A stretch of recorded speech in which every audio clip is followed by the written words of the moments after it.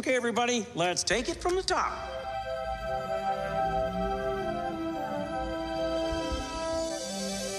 To all who come to this happy place, welcome. Hi-ho, everybody, and welcome back to D Plus Us, the show about all things Disney. I'm one of your hosts, Griffin Stone, Griffy D. Pat, and with me, as always, is the wonderful, the amazing Mr. Mitch George. How's it going? We could live like Jack and Sally if we want, Griffin. Yeah, you're too far away. Yeah. You're on the other side of the continent. Like, this isn't gonna work. Currently, the last week or so, we were in the same time zone. Yeah, we were close for once. So close to be able to get down. One of my best friends was in Disney the same time you were in Disney, Mitch. Really wanted to find them and take a photo for you to just be like, wish you were here. You would have been really upset. If you could have found her, that would have been amazing. But that's not what we're talking about. Well, we will a little bit. No. We are talking, though, folks, about Nightmare Before Christmas. We're finally talking about it. Of course, we just wrapped up Halloween. We're still kind of in that Halloween spooky season. If you're like me and just refuse to end it. It's a Christmas movie too. It's also Christmassy, so we're going into Christmas time as well. It's the perfect time to be talking about this movie, Mitch. Abso-freaking-lutely. Yeah, of course we're going to be talking about this, and since Mitch is fresh off a trip to Disneyland, of course we'll be talking about Haunted Mansion Holiday, because if you didn't know... When do we go an episode of this show and not talk about the theme parks? Honestly, that's why I've changed the intro at this point, because we talk about the theme parks so damn much that I had to change the intro. It's becoming an issue, folks, but we don't care. That's why we love doing this. Now, let's hit you with the facts before we get started and give our opinions and have a good time about this movie that came out at a time that I'm forgetting. There we go. October 29th, 1993. Of course, it really was a Halloween movie. Oh, yeah. People do know this as Tim Burton's The Nightmare Before Christmas, which is really funny because Tim Burton had very, very little to actually do with this project that we'll get into here soon. But it was actually directed by Henry Selick, written by Caroline Thompson, and it starred Danny Elfman, Danny Elfman as the singing voice for Jack, and Chris Sarandon as the speaking voice, Catherine O'Hara as Sally, William Hickey as Dr. Finkelstein, Glenn Shaddix as the mayor of Halloween Town, Ken Page as Oogie Boogie, Ed Ivory as Santa Claus, and Paul Rubens as Locke, and then, of course, we gotta talk about him. We gotta talk about Zero, the best character. I was gonna say, we have to talk about Vincent Price. We do have to talk about Vincent Price, but yeah, no, I love Zero. I love Zero so ridiculously much. Voiced by Zero is the best thing about Frank Haunted Mansion Holiday. Mm-hmm. Now, Mitch, I'm very curious what you think of this movie, because we were talking. I did see you talking with some people about it. What do you think of the Haunted Mansion? Or not the Haunted Mansion, Nightmare Before Christmas. I do want to know what you thought about Haunted Mansion Holiday, though. We'll get there. I grew up watching this movie pretty much every year for Halloween and or Christmas.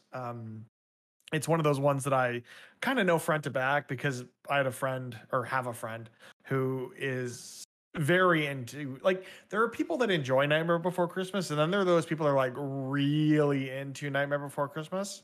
And I have a friend who's really into Nightmare Before Christmas. So we watched this one a lot growing up, which is fine because I think it's a good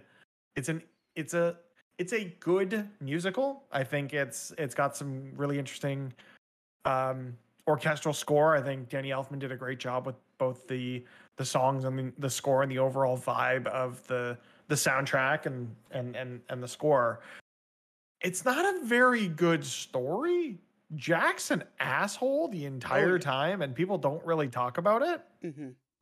I mean, like, but really, overall, I have a good time watching this every time I watch it, mostly because it's also under 2 hours long. Really, the only, like, naturally positive characters in this movie are Sally, Santa, and Zero.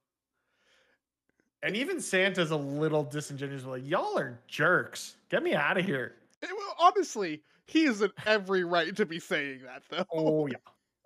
Considering he was kidnapped and then almost murdered, like, yeah, he is fully within the right to be saying that. We're starting with spoilers right off the bat, folks. This movie came out in 1993. It's a cult classic at this point. It was massively successful. Like, you should know the plot of this movie. But yeah, you mentioned that runtime, 76 minutes. Dude, it's so nice. So nice to be in and out.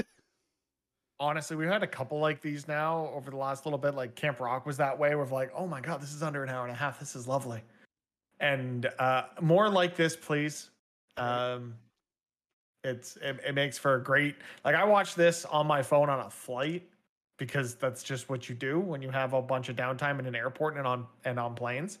Yeah. And while it doesn't really lend itself well to the format, it did make for an easy view of just, yeah, you know the beats. It's fairly straightforward. It's the songs you recognize, it's the performances you remember, and it's a good time. Yeah, Danny Elfman really knocked the music out of the park with this one. Like the kind of the things that very much make this movie. Like I am not necessarily the people who are like love this movie, but I do really love this movie.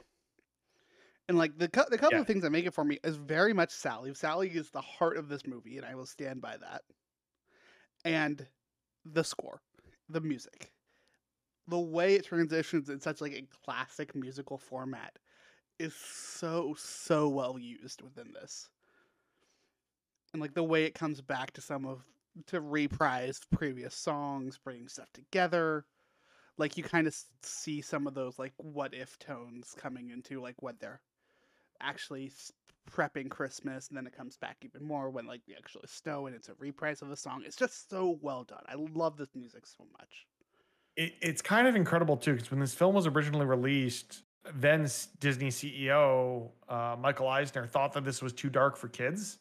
So it wasn't actually released as a Walt Disney Pictures film. It was a Touchstone film, because that's what I remember seeing back in the day of watching it on VHS, because I'm that old, and the Touchstone Pictures logo.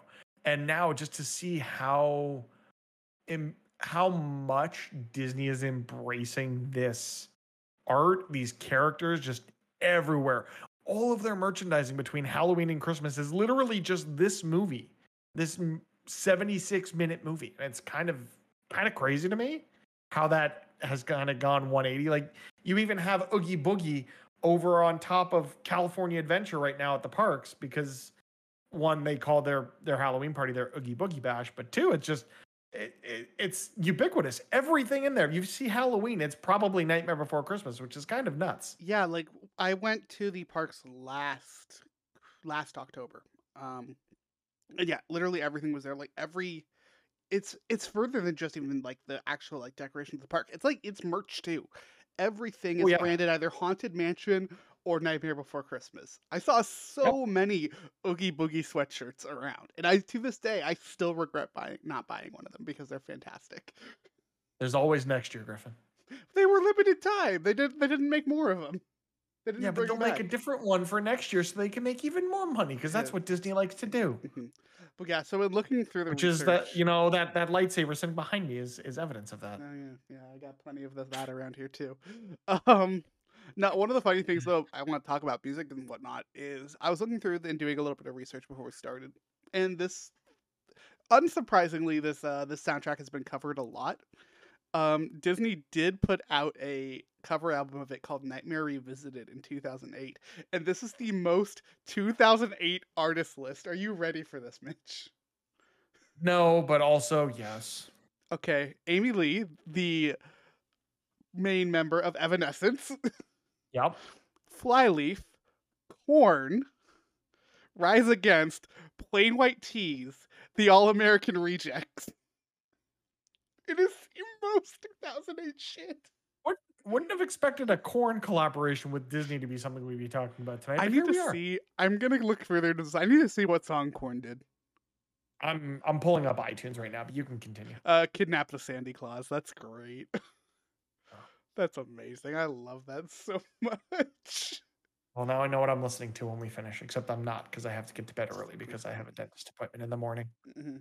Yeah, and then like even like London After Midnight did a cover of Sally's song on one of their albums. Like this, the music has gotten out there so well. And then obviously, It's almost a cult. It's almost superseded being a film and is just at this point a cultural phenomenon. I mean, it really is. I mean, like even the music alone is a cultural phenomenon, nonetheless. The aesthetic and everything about this movie. You forgot to mention that Marilyn Manson also featured on that album doing This Is Halloween. Well, yeah, but I was kind of more laughing at Korn, Plain White Tees, and All American Rejects. Yeah. it's something now. But like even like the music has come out in like multiple albums. Pentatonics has done a what cover of one of the more Christmassy songs. They actually put out a CD for Haunted Mansion Holiday. It's only technically it's only one song. It is only one song in Haunted Mansion, but it is a medley of Making Christmas, What's This, and Kidnap the Sandy Claus. I love that ride. But yeah, there is also the only slightly minor thing we haven't even really mentioned yet is that this movie is all stop motion. Well, almost all stop motion. Almost entirely, yeah. You've got Zero, which is more of a like an effect, but everything else is not even Zero is mostly stop motion. It's really the only they do it for some of like the fire effects and whatnot. And then there's like Oogie on the moon. Oh right, yeah. Shadow. But dude, it's just I want there to be more stop motion. Stop motion is always so beautiful and it ages so well. I do, but I don't because I love the way stop motion looks, but also it is so damn expensive and so damn time consuming to make this stop motion. While we were away, I think Freeform was doing a marathon of Halloween movies. So like every night we'd sit down and watch something when we got back to our hotel. And one night it was The Corpse Bride, another Tim Burton film, where more so than this one.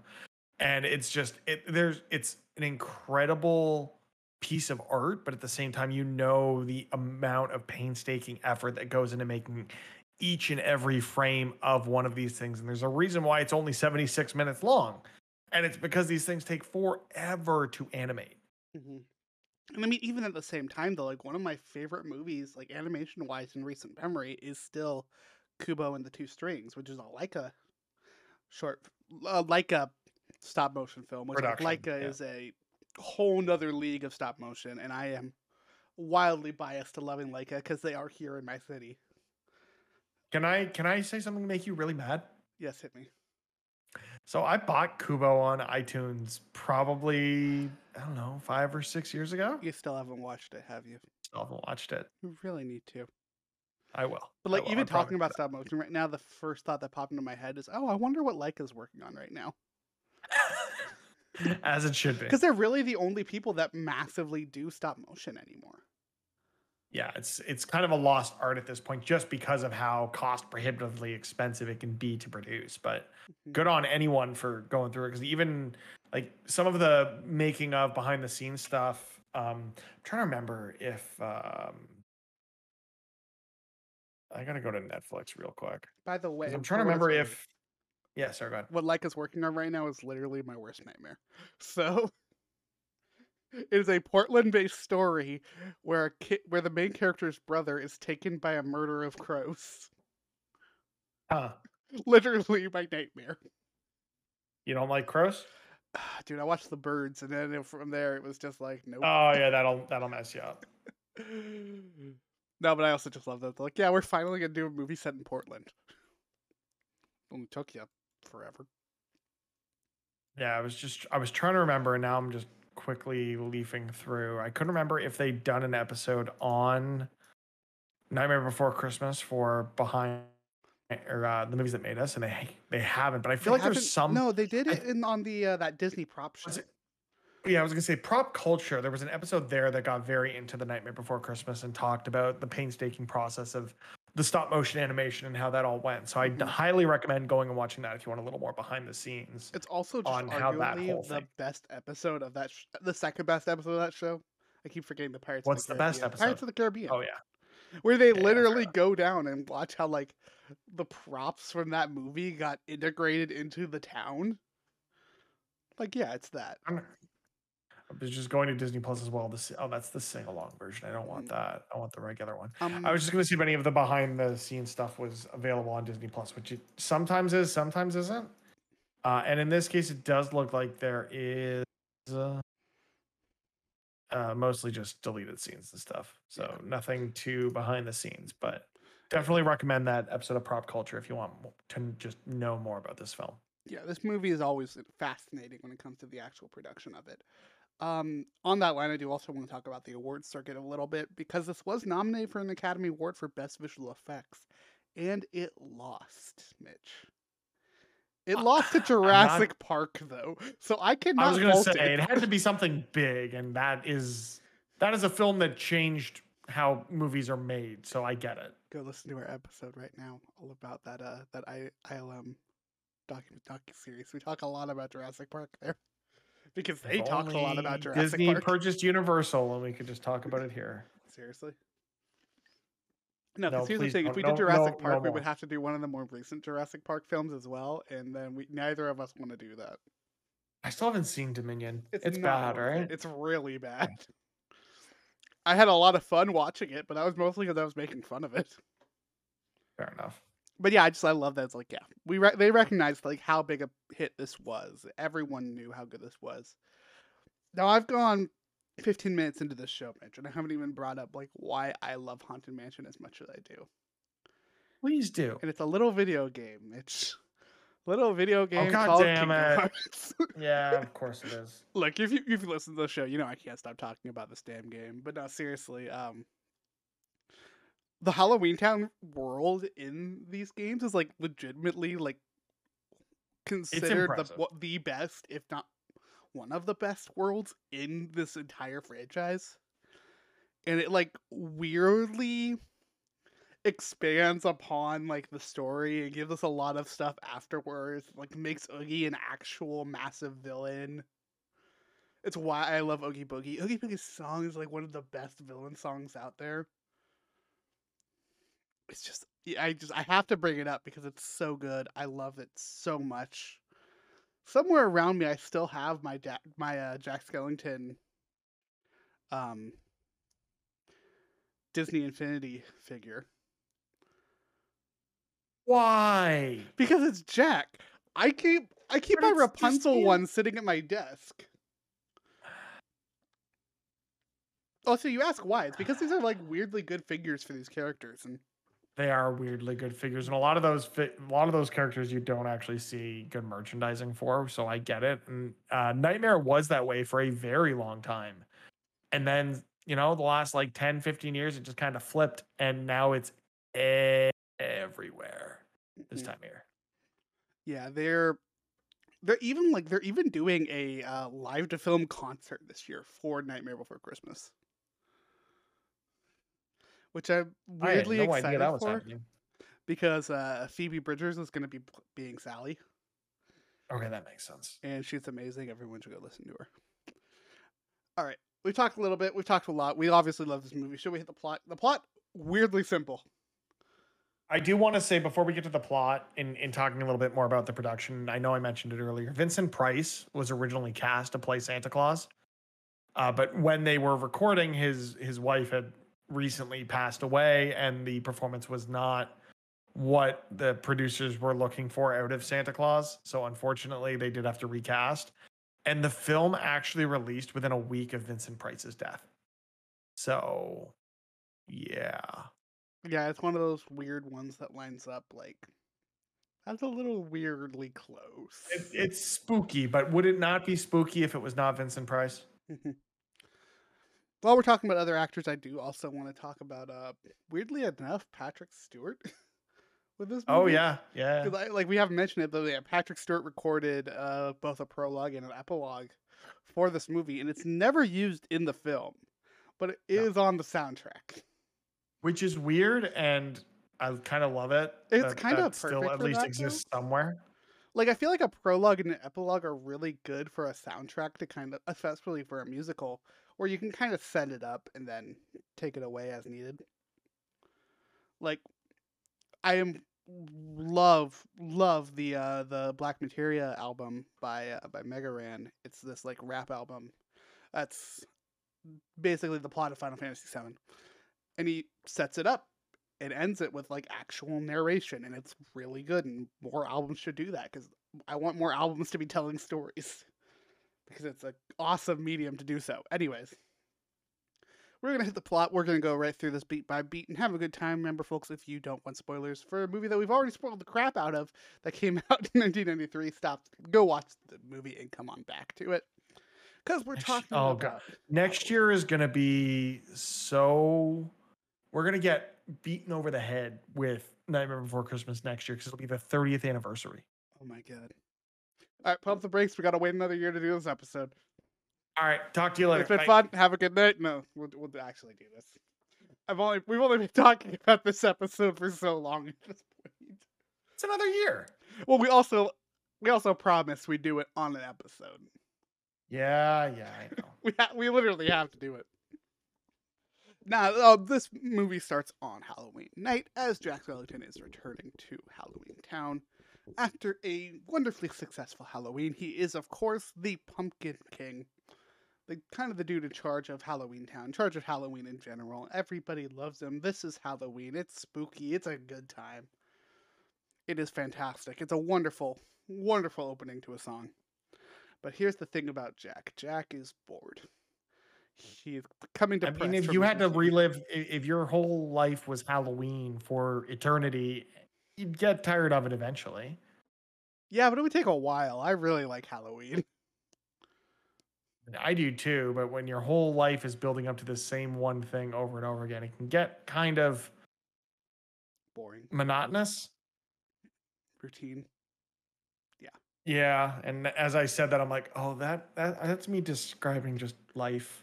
I was gonna say, do you mean like just like working a day job? That's what that is for most people. It's a weirdly relatable subject. Yup. And that's probably why this film resonates with so many people. Mm-hmm. Even though, as a reminder, Jack is kind of an asshole this entire movie. No, Jack is, though, growing tired of that, so he wants to find something new. He goes into the graveyard and sings about it and complains to Zero, the wonderful, amazing pup who is fantastic in every way. As he's walking, apparently he falls asleep and sleepwalks. Everyone in town's like, where's Jack? Everyone's kind of freaking out. I think we also get a little bit of our subplot here of Sally is like, there's some weird stuff happening with Dr. Finkelstein, who created her and is weirdly possessive of her. One of those things that didn't age fantastically. No, it did not. But no, Jack wakes up and he's walking through a unfamiliar forest where he comes upon a circle of trees, the same circle of trees that the opening shot is on, that shows a bunch of different holidays. You know, we see Easter, Valentine's Day, we see St. Patrick's Day for some reason, which I'm like, great, okay. Everyone loves clovers, I guess. I don't know. Yeah, I think they were just looking for different simple iconography that you knew exactly what this was. No, they were trying to set up multiple sequels because then it would be The Nightmare Before St. Patrick's Day. And if that doesn't sound like a direct-to-video VHS 90s ass Disney sequel, I don't know what does. I'll tell you what, the nightmare happens after St. Patrick's Day. That's what it can happen day of too, but you understand that joke if you've ever celebrated St. Patrick's Day. Or know anyone that's Irish. Yeah. No, so he goes to these. The only two trees you need to worry about here, though, is a pumpkin one that we never actually see after the opening of this movie, and one that looks like a Christmas tree. Jack opens it and starts to see snow. He's weirdly drawn to this tree. Wind, though, starts coming through the tree and pulls him in. Zero kind of just watches this happen. Jack then is pulled into Christmastown and gets to kind of see what the hell Christmastown is, which is just the North Pole. It's the North Pole. And it's very cute, and What If is a fantastic song. Yeah. I mean, what else is there to say? Not only is it a fantastic song, there's a fantastic spin-off of that song. Yeah, that's the fun one. But I think the discovery of Christmastown and the fact that, you know, his existence isn't the only existence, even though it's the only life he's ever known, is actually a pretty relatable concept no matter the time of year. It doesn't have to be Halloween or Christmas to get that sense of, oh, the grass isn't always greener, but you know, the initial, oh, this is amazing, and then it sort of starts to wane over the course of the film is a pretty interesting, you know, theme to tackle, and it's a lot of fun to watch in this, quick jaunt through the holidays. This movie keeps me. I'm realizing this now. This movie, the reason I like this movie is a lot of the same reasons I like Wreck-It Ralph. I want you to think on that. They have the exact same moral of their story. Tell me I'm wrong. You're not wrong. I'm realizing that right now because I'm like, man, what if they did like the opening scene of Wreck-It Ralph, and it's all the holiday characters? Just a thought. So tangent on that. We went to the Pinball Hall of Fame in Las Vegas, Nevada. If anyone's ever in Vegas, check out the Pinball Hall of Fame. It's free entry. You just got to pay to play on the machines they have. They had a Tapper machine, which is the game that the bartender in Wreck-It Ralph is from. And I had a blast playing that. And I walked up to it, and my wife was like, "Hey, it's the Wreck-It Ralph guy." I'm like, "Yes, it is." Yes. More people need to. I want more people to be referring to classic arcade character as the Pac-Man guy. Or not the Pac-Man, it's the Wreck-It Ralph guy. If we can get someone to refer to Sonic the Hedgehog as that guy from Wreck-It Ralph, that's when we've won. Just throwing that out there. Sonic game coming out next week. Yes, we are, and I'm very excited for it. It's the most interesting game coming out that week. I can see Mitch's pain. It's fantastic. Now, Jack's going in there. He's seeing everything. He sees just the joy of Christmas. He's overcome with this feeling. It kind of has renewed his spirits, and because just life is general, he's now going to try to bring that joy of Christmas back to Halloween Town. As he's telling the town about it. Also, yeah, they're all freaking out because Jack has disappeared. This town is really, really dependent on Jack. They cannot do anything without him. It's kind of creepy, the amount of dependency this town has on this one person, and you feel the pressure on Jack, and it's not healthy. It's kind of concerning, but it also gives us one of my favorite lines of the movie from the mayor, which is, "I'm just an elected official. I can't make decisions on my own." God, that's relatable, especially with what I'm dealing with right now in my province. So yeah, he comes back and kind of gets a town meeting together trying to explain the beauty of Christmas, of the holidays and whatnot, and they're just not getting it. So he decides to just give them what he wants, and he tells them about the ruler of Christmas Town. What he describes as someone who's like horribly evil and strong and terrible, and it's Santa Claus, but he calls him Sandy Claus. Sandy Claus. Mm-hmm. Which is one of those just like wonderful bits that everyone is in on. It's fantastic. He wants to study this further though, so he goes and gets some equipment from the Dr. Finkelstein, and goes off to kind of experiment on Christmas and come up with stupid Christmas equations and stuff. It's the Halloweenification of Christmas. Mm-hmm. Oh no, we're not even really to the Halloweenification of Christmas. That's when they just start breaking shit. That's also true. But no, we get some hilarious moments here. Like, I love when he's like with a scalpel going at the teddy bear. Like, it's really great. Or breaking the ornament into the beaker. Yeah, it's so absurd, but it works. It's also that scene has given me like one of my favorite TikTok sounds, which is just like interesting reaction. But what does it mean? Well, what does it mean? Meanwhile, all this is happening. We also have a subplot with Sally, created by Dr. Finkelstein, who keeps drugging him to get out of the house. That's her story, folks. Yeah. She's also madly in love with Jack. She gets out though to kind of just exist within the town. Like, this is one of the first things you learn about this movie is her. And how that she poisons this dude like 4 times in a week. Yeah, like he should be dead, but he's not. Mm-hmm. I also love how like basically simple like what she is doing is, but the dude's just so stupid that he doesn't understand it. It's one of those things that is written more as plot armor than anything else, but it's also going back to these things that are 30, 40 years old. you can appreciate what they were at the time, but we can definitely see some issues in general with things like this.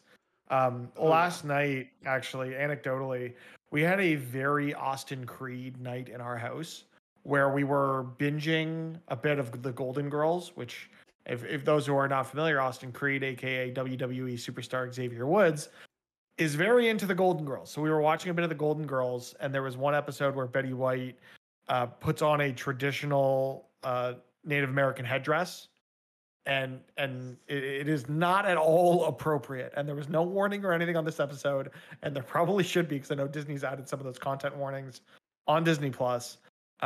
That being said, we flipped from that episode to Austin Creed participating in Wheel of Fortune, and it was a great night. It was a great. It was Celebrity Wheel of Fortune. He was just there. This was not on purpose. This was not intentional. No, we were legitimately watching Golden Girls because we're secretly 75 years old.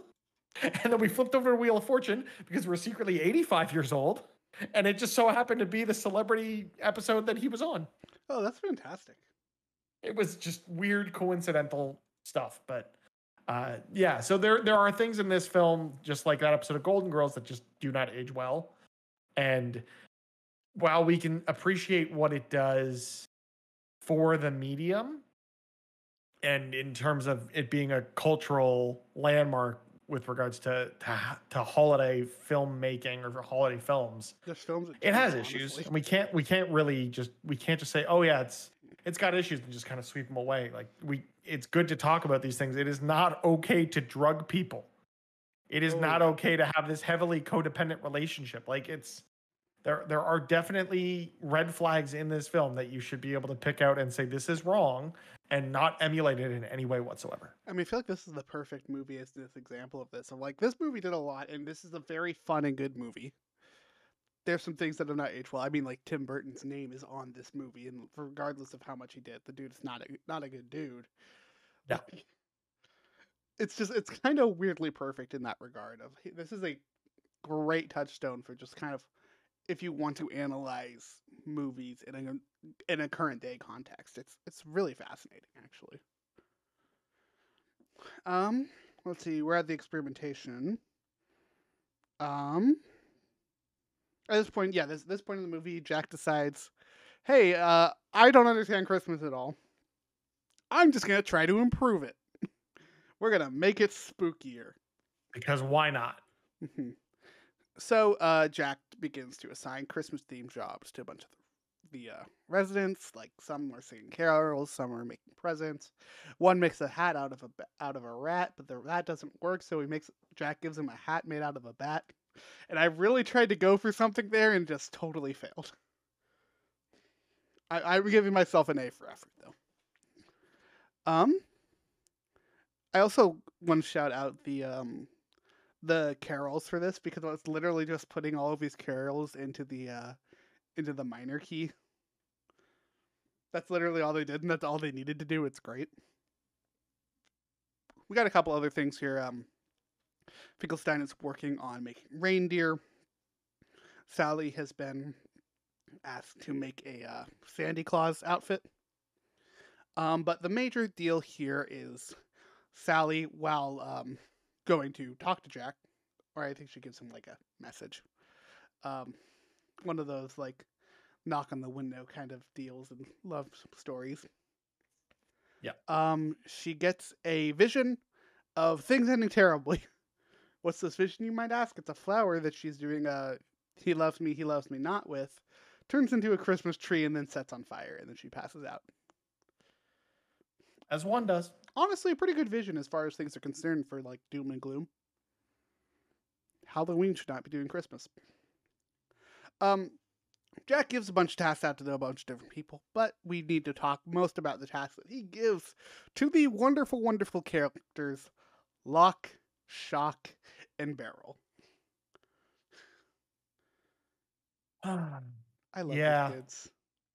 It's, again, they're interesting designs. I think the character design throughout this film is really interesting. It's very Tim Burton-esque, which I know he wasn't super involved with in production, but the director was given the directive to make it look like a Tim Burton movie, which makes me feel even worse for this whole production team.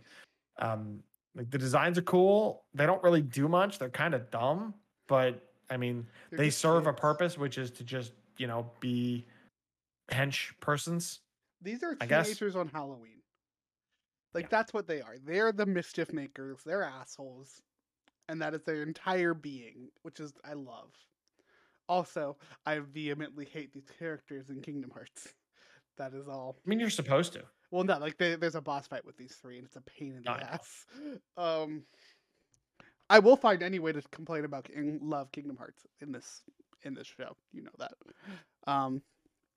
No, I love these characters though. They're very fun.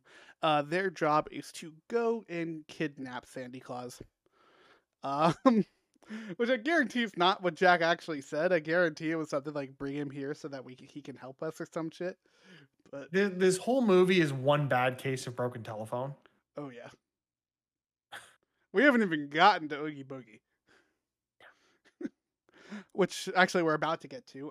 They're saying Jack gives them a one warning, which is under no circumstances get Oogie Boogie involved in any of this. Oogie is, in this point in the movie, basically an outcast. Like, he is Jack's rival, but he's also just a jerk. And also kind of murdery. Not a good dude. Hell of a No, voice, though. but yeah, I'm like, Look, Oogie doesn't Eh. actually do anything bad in this movie until he Not tries to kill inherently, Santa no. Claus. which, I mean, if you look at that from Oogie's perspective, the idea of Santa Claus and Christmas is just, it's a threat to his own way of life. So it's more self-preservation than actually a malicious act. So it's not inherently evil. Except he But sings a it's not song about good. murdering him. I mean, who doesn't on a day-to-day? And, like, taunts him while singing this song. It's a great song. It's probably my favorite song in the movie. It's real good. But yeah, so they go and they kidnap the Easter Bunny on accident, which is a great bit. I love this joke so much. Yeah. Especially when the dude with the axe in his head is just like, Bunny. Like, then they just shove him back in the bag. It's great. As one does. But yeah, eventually they do go and get Santa. He comes back. They show him to Jack. And Jack is like, "Oh, great! Don't worry, we're gonna give you a vacation." Santa's like, "A vacation on Christmas Eve." We get another amazingly hilarious joke where Lock, Shock, and Barrel are taking Santa off to go meet Oogie Boogie, even though they've been told not to do that. Yep. And Santa in the bag says, "Have you ever heard of peace on earth and goodwill to men?" And they all just respond, "No." It's fantastic. I love them.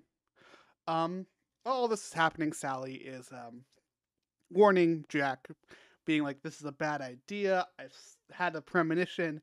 Things are not going to end well." But Jack's like, "Oh, it's gonna be fine. What could possibly go wrong? That isn't my Christmas. My Christmas is trees being on fire." I mean, some Christmases are trees being on fire. It's not always intentional, but it happens. National Lampoon's Christmas Vacation. Go watch it. Definitely make sure that your electrical is up to code as you are plugging things in. Make sure all your bulbs are working this holiday season. We wouldn't want to see anyone have to deal with any house fires. Seriously. At this point, we're getting close to Jack Foley. They're getting ready for that. We get another montage here of them setting up all their Christmas stuff. It's another great song. I think this is the Making Christmas song. That sounds right. Anyways, fast forward a little bit. Jack is getting ready to take off, and Sally's still trying to find a way to stop all of this. So she pours a bunch of fog juice, I think was the name of it, into the well, causing this massive fog to overcome Halloween Town. I keep saying Halloween Town, Mitch, and my mind keeps breaking for a little bit because I keep thinking about Halloween Town the movie. We will do an episode on that one of these Halloweens. Oh, I promise you that. We'll See, do one next year, one the year after, and one the year after that. It's never gonna. Oh I'm wait, there's telling you, 4 of Mitch. them. Yeah, Can we skip the there's one, fourth two, one? three, and It's real Halloween Town bad. High. Yeah. Well, no, there's Halloween Town, Return to Halloween Town 2, Calabar's Revenge, Halloween Town High, and then there's the fourth one where she goes to college. What's the name of the fourth Return Halloween to Town? Halloween Town. It's My Return to- wife just walked in the room. I would assume she would have known, but I got Disney Plus up. I just can't remember what it was. Pretty sure it's Return to Town. Halloween Town. That sounds right. Yes, it is Return to Halloween Town. You are correct. No, it's not good. I don't like Calabar's Revenge either, or the High. The first two are good. I like the first two, but we're still talking about Nightmare Before Christmas. Here's the thing. I like Halloween Town High. That's because that was the first one of them that I saw. That's because you're an infant. We've been over the fact that I'm young, so hear me out. We do an episode about Halloween Town next year, but you come to Oregon and we film it in Halloween Town. But you didn't come here to film the Camp Rock episode. Yeah, but I didn't know that Camp Rock was filmed out there. I do know that Halloween Town was filmed down here. Well, now whenever we do a Camp Rock 2 episode, even though we kind of covered it in the Camp Rock 1 episode, we'll have to film it up here. Yeah, deal. Halloween Town. Halloween Town is a fantastic movie. Moving along though. It was banter. Yes, we are bantering, but you can't hear half of the banter. You won't pretend good night. Okay. Moving right along with the plot. Jack is getting ready to take off. We have the fog. But Zero's nose just happens to be lit up. So we're getting a Rudolph situation. Because why not? This is literally just the plot of Rudolph. It's fantastic. They take off into the sky, and Jack goes to start delivering presents. And unsurprisingly, a lot of children are getting scarred for life this night. Every one of these is going wrong. Things are not going well. The first present Jack delivers is a severed head. Like, of course, this is not going to go well. Things are going horribly, and to the point that people are calling the cops, who are calling military forces who shoot him down, causing him to crash in the cemetery. But an important note in this, he thinks that they're thanking him. Until they actually shoot him and he goes down. Meanwhile, everyone in Halloween Town is watching this through a cauldron, because of course they are. They see him go down, and they think Jack is dead. So the mayor immediately goes out to give the message to town, Jack is dead. Not giving him any time to possibly reappear, because, this man is a literal skeleton. There's no way he could have survived that. Jack in the cemetery, kind of beaten a little bit, but realizing that he has all of this new love for Halloween, realizing that he is who he is and he's really proud of who he is, comes back realizing, like, I am the Pumpkin King. I love this. I can't wait for next Halloween. And goes back to try to get Santa and fix Christmas. He gets Fix back. Christmas, save Halloween. Everything's got to be all hunky dory. Oh yeah, I mean, this is a 76-minute movie. Of course, it's gonna all wrap up in a nice, neat little bow by the end. Also, some gift wrap, maybe some tinsel.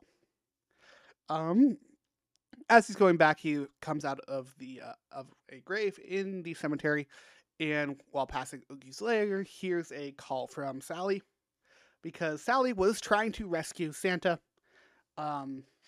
Doing so in a very, very smart way, if I might say.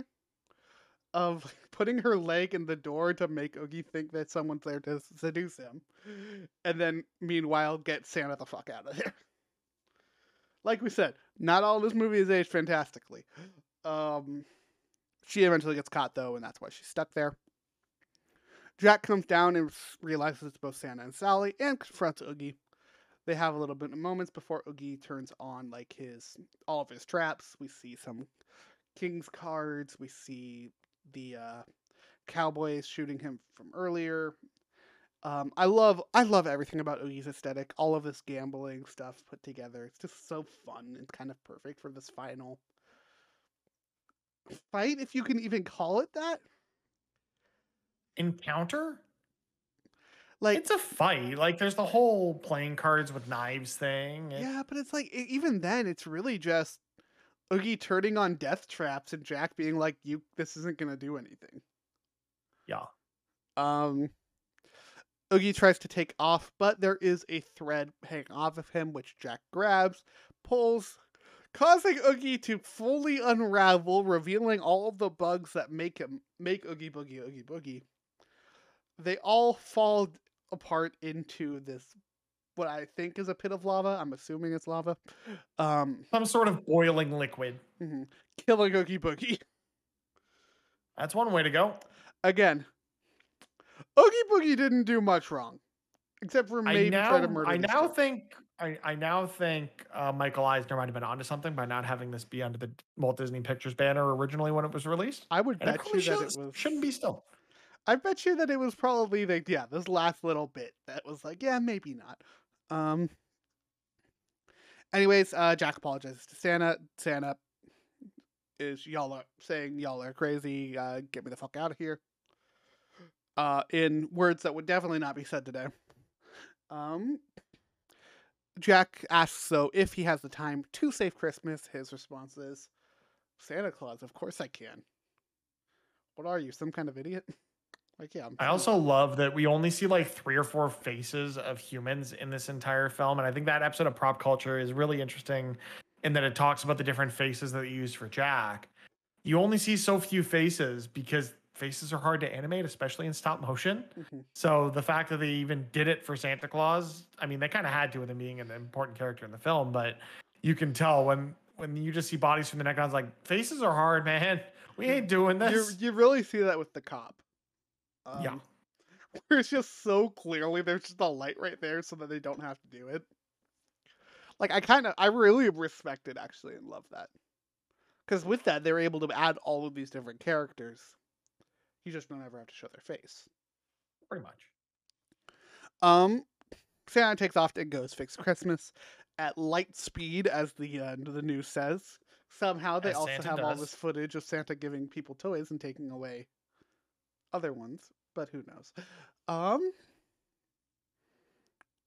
Yeah, Jack comes back. Everyone's like, "Oh my god, Jack's alive!" What?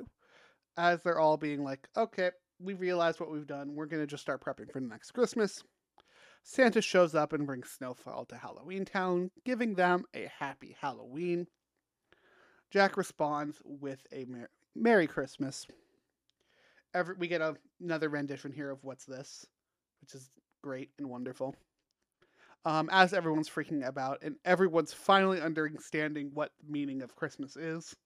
Because this is a Christmas movie still. You have to have people understand the true meaning of Christmas, Mitch. And that meaning is? I don't know. I still Free haven't figured shit. it out.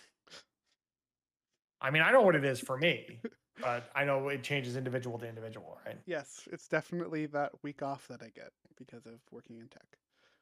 No, I have to take the time off myself, but for yeah, me, so it's do about I. family. I'm a contract worker. Yeah, of course it is. Oh, yeah, you got to take all your time off. Yeah, for me, the holidays is about family more than anything else. Yeah, I think it's family. It's this weirdly happy time. We're going to be talking a lot about this. We're going into December. We will be talking about some Christmas movie at some point. Will it be the Nightmare Before Christmas? You'll have to tune in to Will see. we do another Nightmare Before Christmas episode? It wouldn't be the weirdest thing we've done. They have a Christmas collection on Disney Plus. They probably do. Oh yeah, they definitely do. They have they have the Santa Claus movies and shit. Like, I still haven't watched Home Sweet Home Alone. We could do that. I still haven't either, and I didn't hear good things. Oh, we've got the Santa Clauses coming out at the end of the month, right? I'm not sure I want to talk about that though. Oh, I definitely don't. Tim Allen is kind of crazy. It's Tim Allen, so we never talked about Home Alone. We could do a Home Alone episode. We'll figure this out later. You did an episode on Noel, right? Yeah, we did. Yeah. That was like that was like back when I started. It was one of the podcast. I was gonna say it was one of the first ones. Great movie, by the way. Everyone should go check it out. Muppet Christmas Carol. Ooh, that is a good Go point. on. Well, Ernest making Saves notes for these. Christmas. If it's honestly Muppet Christmas Carol, I feel like we've done a Muppet Christmas Carol episode though. We'll have to go back and look. We got one more scene to hit here, and then we're done with the movie, and we can wrap up early. This is a very short movie. Thanks for a short episode, which makes me happy. Honestly, I kind of love it. We should really try to keep the episodes under an hour. He says, knowing full well that Black Panther is coming out soon, and I know we're going to talk about that movie Crap, for we like gotta 2 hours. figure that one out too. We need guests for that. We cannot just be Yes, us talking please. about that. Folks, if you want Please to come and talk with us about Black Panther. Yeah, come let us know. DM us on Twitter. We'll give it at the end here. There's one final scene, which is Jack and Sally declaring their love to each other in song, and Zero's kind of just watching from the background. He flies up into the sky, we pan up to black, and that's the end of the movie. There we go. It's finished. We have finished. Yay! And everyone lived happily ever after, just being Halloween-y again for the rest of time. Now, before we wrap this up, obviously we love this movie, but we mentioned at the top that we did want to talk a little bit about Haunted Mansion Holiday, Mitch. Yes. The Nightmare Before Christmas reskin of the Haunted Mansion. This is something I talked about a lot back when we were talking about Behind the Attraction, of just how awesome this is. It's my favorite version of Haunted Mansion. Mitch, you just experienced for the first time. What did you think? I prefer the original attraction. Yeah, that's fair. It's still a very good. The Haunted Mansion is it's a classic. It is, and there was something about it where it just felt very. I mean, it could have just been walking through the park and seeing everything else being Nightmare Before Christmas. It just kind of felt commercial more than it actually felt Disney, if that makes sense. Like, it was fun to see, it was fun to experience, and I'm glad we did. But we also we made multiple fast passes for it because I still haven't. I was talking to you the day of, and we had I think the Matterhorn went down 3 times. Yeah. We had fast passes for it. So we ended up rebooking a bunch of stuff, and we made great use of those passes we got when it broke down. We never wrote it, but we wrote pretty much everything else thanks to that. We had one for Haunted Mansion Holiday. We'd written it the first day, but the second day when we had that pass, we're like, do we wait for it? And then we got to the line, and I kid you not, the Lightning Lane line to just check in was probably about 150 to 200 people long. Oh God, no, you don't. It stretched. Thinking about the entrance, it stretched to the right about as far as you could go. It basically went to the railroad in New Orleans Square, way in behind it. No, that's in front of it. I'm trying to remember what's in behind it. I guess the pathway down to Splash Mountain. It basically went to that path. It was ridiculous. So we do we wait in this or do we just cancel it and book something else? And we canceled it and booked something else. Honestly, because it was fun to experience it once and not something we had to experience more than once. Yeah, it's very much a ride of I love it. It's fantastic. It's worth waiting in the line if you've never done it before. Might be about it.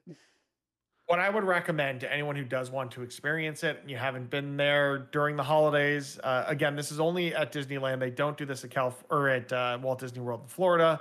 They don't do it at any of the other international parks as far as I'm aware. Just if you really want to do it first thing in the morning or do it at the end of the night, because I found that the lines were always the longest in the middle of the day, which is when we had that second fast pass, which is why we didn't ride it. Or Lightning Lane, whatever they call it now.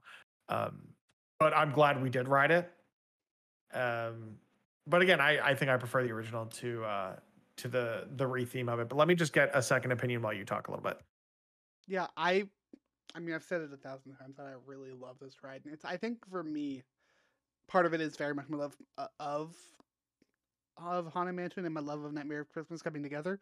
But the other part of it is just me loving weird-ass production things in theme parks. And the fact that they're willing to be yeah, we're just going to shut this down for a few weeks, entirely change the theming of this ride, and reopen it like that for a couple of months is mind-blowing to me. It's why I also love Guardians. Yeah. We can talk about Guardians too if you want right now, or we can just do it off air once we finish recording. But no, they don't get to hear that. Okay. We did miss. So, It's a Small World was closed the week that we were in on the West Coast because they were retheming it for Christmas. Oh, where are you going? Come back. So that was unfortunate because I love Small World. My wife absolutely despises it. So she won out on that one. But for me, I love that they're willing to go through this effort, but it did feel more like a commercial than anything else, just of trying to sell more Nightmare merchandise. Oh, But it was still cool to see. But I brought in a guest, Carmen. You also rode a Haunted Mansion holiday for the first time. We were at Thanks, Disneyland. What'd you think? You gotta lean in a little bit. I'm a big fan of Haunted Mansion, so Yes, you are. it was okay. It was good. Not as good as the original Haunted I Mansion, don't though. know. Like Disneyland is very underwhelming compared to Worlds. Yeah, you didn't enjoy it as much as I thought you would. I like Cinderella Castle's my castle. I think it was Well, a castle. The castle does it for sure, but just in terms of the overall experience, like, did you feel like it being Nightmare Before Christmas was just it was nice to have that for the holiday season, or would you just prefer they do the Haunted Mansion one all year round like they do in Yeah, I Florida? prefer they did the Haunted Mansion all year round. But this was fun to see It at was. least once, No, it right? was fun. Yeah. But Pirates of the Caribbean was cool though. Parts of the Caribbean is long. I didn't realize it was It's a going to be very a long 20-minute ride. Yeah, I had my lightsaber reservation after our Pirates reservation. We almost missed it because of that. Why is it still going? Yeah, that Just ride kept does going not and stop. Going and going. And No, going. it does not. But it was fun because that was one of the ones that we got the Oh, we see the real skull. yeah, you did see the real skull. But that was one of the ones we got the multi experience for Matterhorn being shut down, so we got to just skip How the many ended up getting like 6. I think it was 4, but at 2 of the attractions when they went to scan it in, they saw all of our buttons and they just waved us through. Yeah. So we ended up using 6 of them, even though So, we like, only how had many 4. got- Pirates we got waved through, and Alice we got waved through. It was either Alice or Mr. Toad. I think it was Alice. Yeah, they're both cool. But yeah, so Haunted Mansion Holiday, yeah, ride it. Don't wait 90 minutes to ride it. Ugh. I have one more very important Halloween Haunted Mansion question Something like for that. you. Sorry, go ahead. Sorry, go ahead, Griffin. She can't hear you. Yeah, I'm just assuming you'll relay. What did you think of the Hatbox Ghost? That was cool. I'm really glad they brought that back. The Hatbox Ghost. That was cool. Yeah, I'm glad that was still in that for Yeah. the Haunted Mansion or the holiday overlay. You see now why I 'Cause- love him so much. It's so cool. It's such a cool effect. I feel vindication for that one. And now I feel like that's all we really need to talk about that. I feel like this is mostly just a hey. It was a 3-hour wait on one of the days that we were there. People Why? love this thing, man. Why? And the lightning lane queue. Yeah, we talked about that. Oh gosh. Yeah, we ended up canceling it because the lightning lane line was too long. So what do we do? Splash Mountain instead? No, this was later, wasn't it? No, it wasn't. This was in the day. This was like No, I had Splash booked. We This did. was at 4. We did Radiator Springs. No, that was the other park. No, was it? Yes, it was. Oh yeah. Did you do Big Thunder? I We did don't. something. We did one of the mountains. That might have been when we went and just did Pirates. We did all the mountains while we were there. I don't think Pirates was after dinner. It doesn't matter. It's over. We're back. I'm still on West Coast time. I'm not. Yesterday was I did miss my alarm Monday morning, which was bad.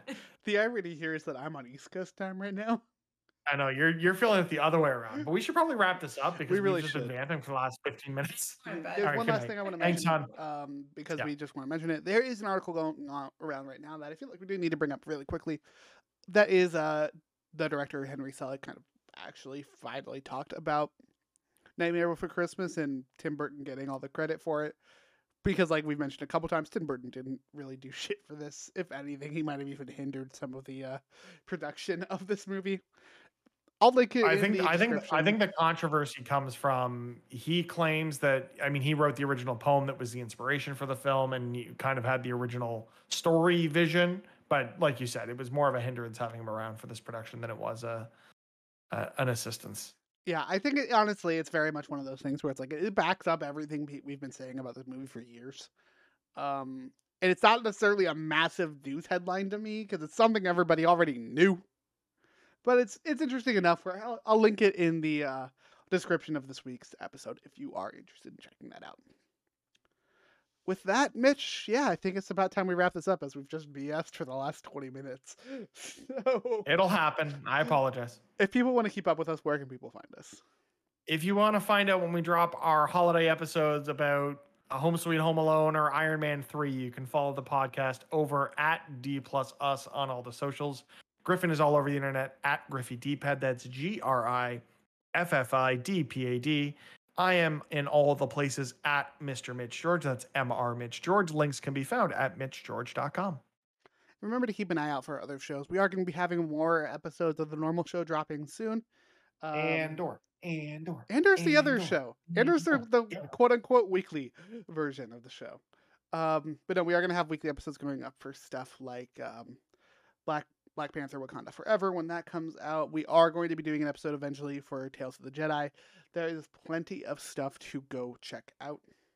Disenchanted is out in 2 weeks. That's 2 weeks. Oh my god. Comes out the same day as Pokemon. That's a great day for us.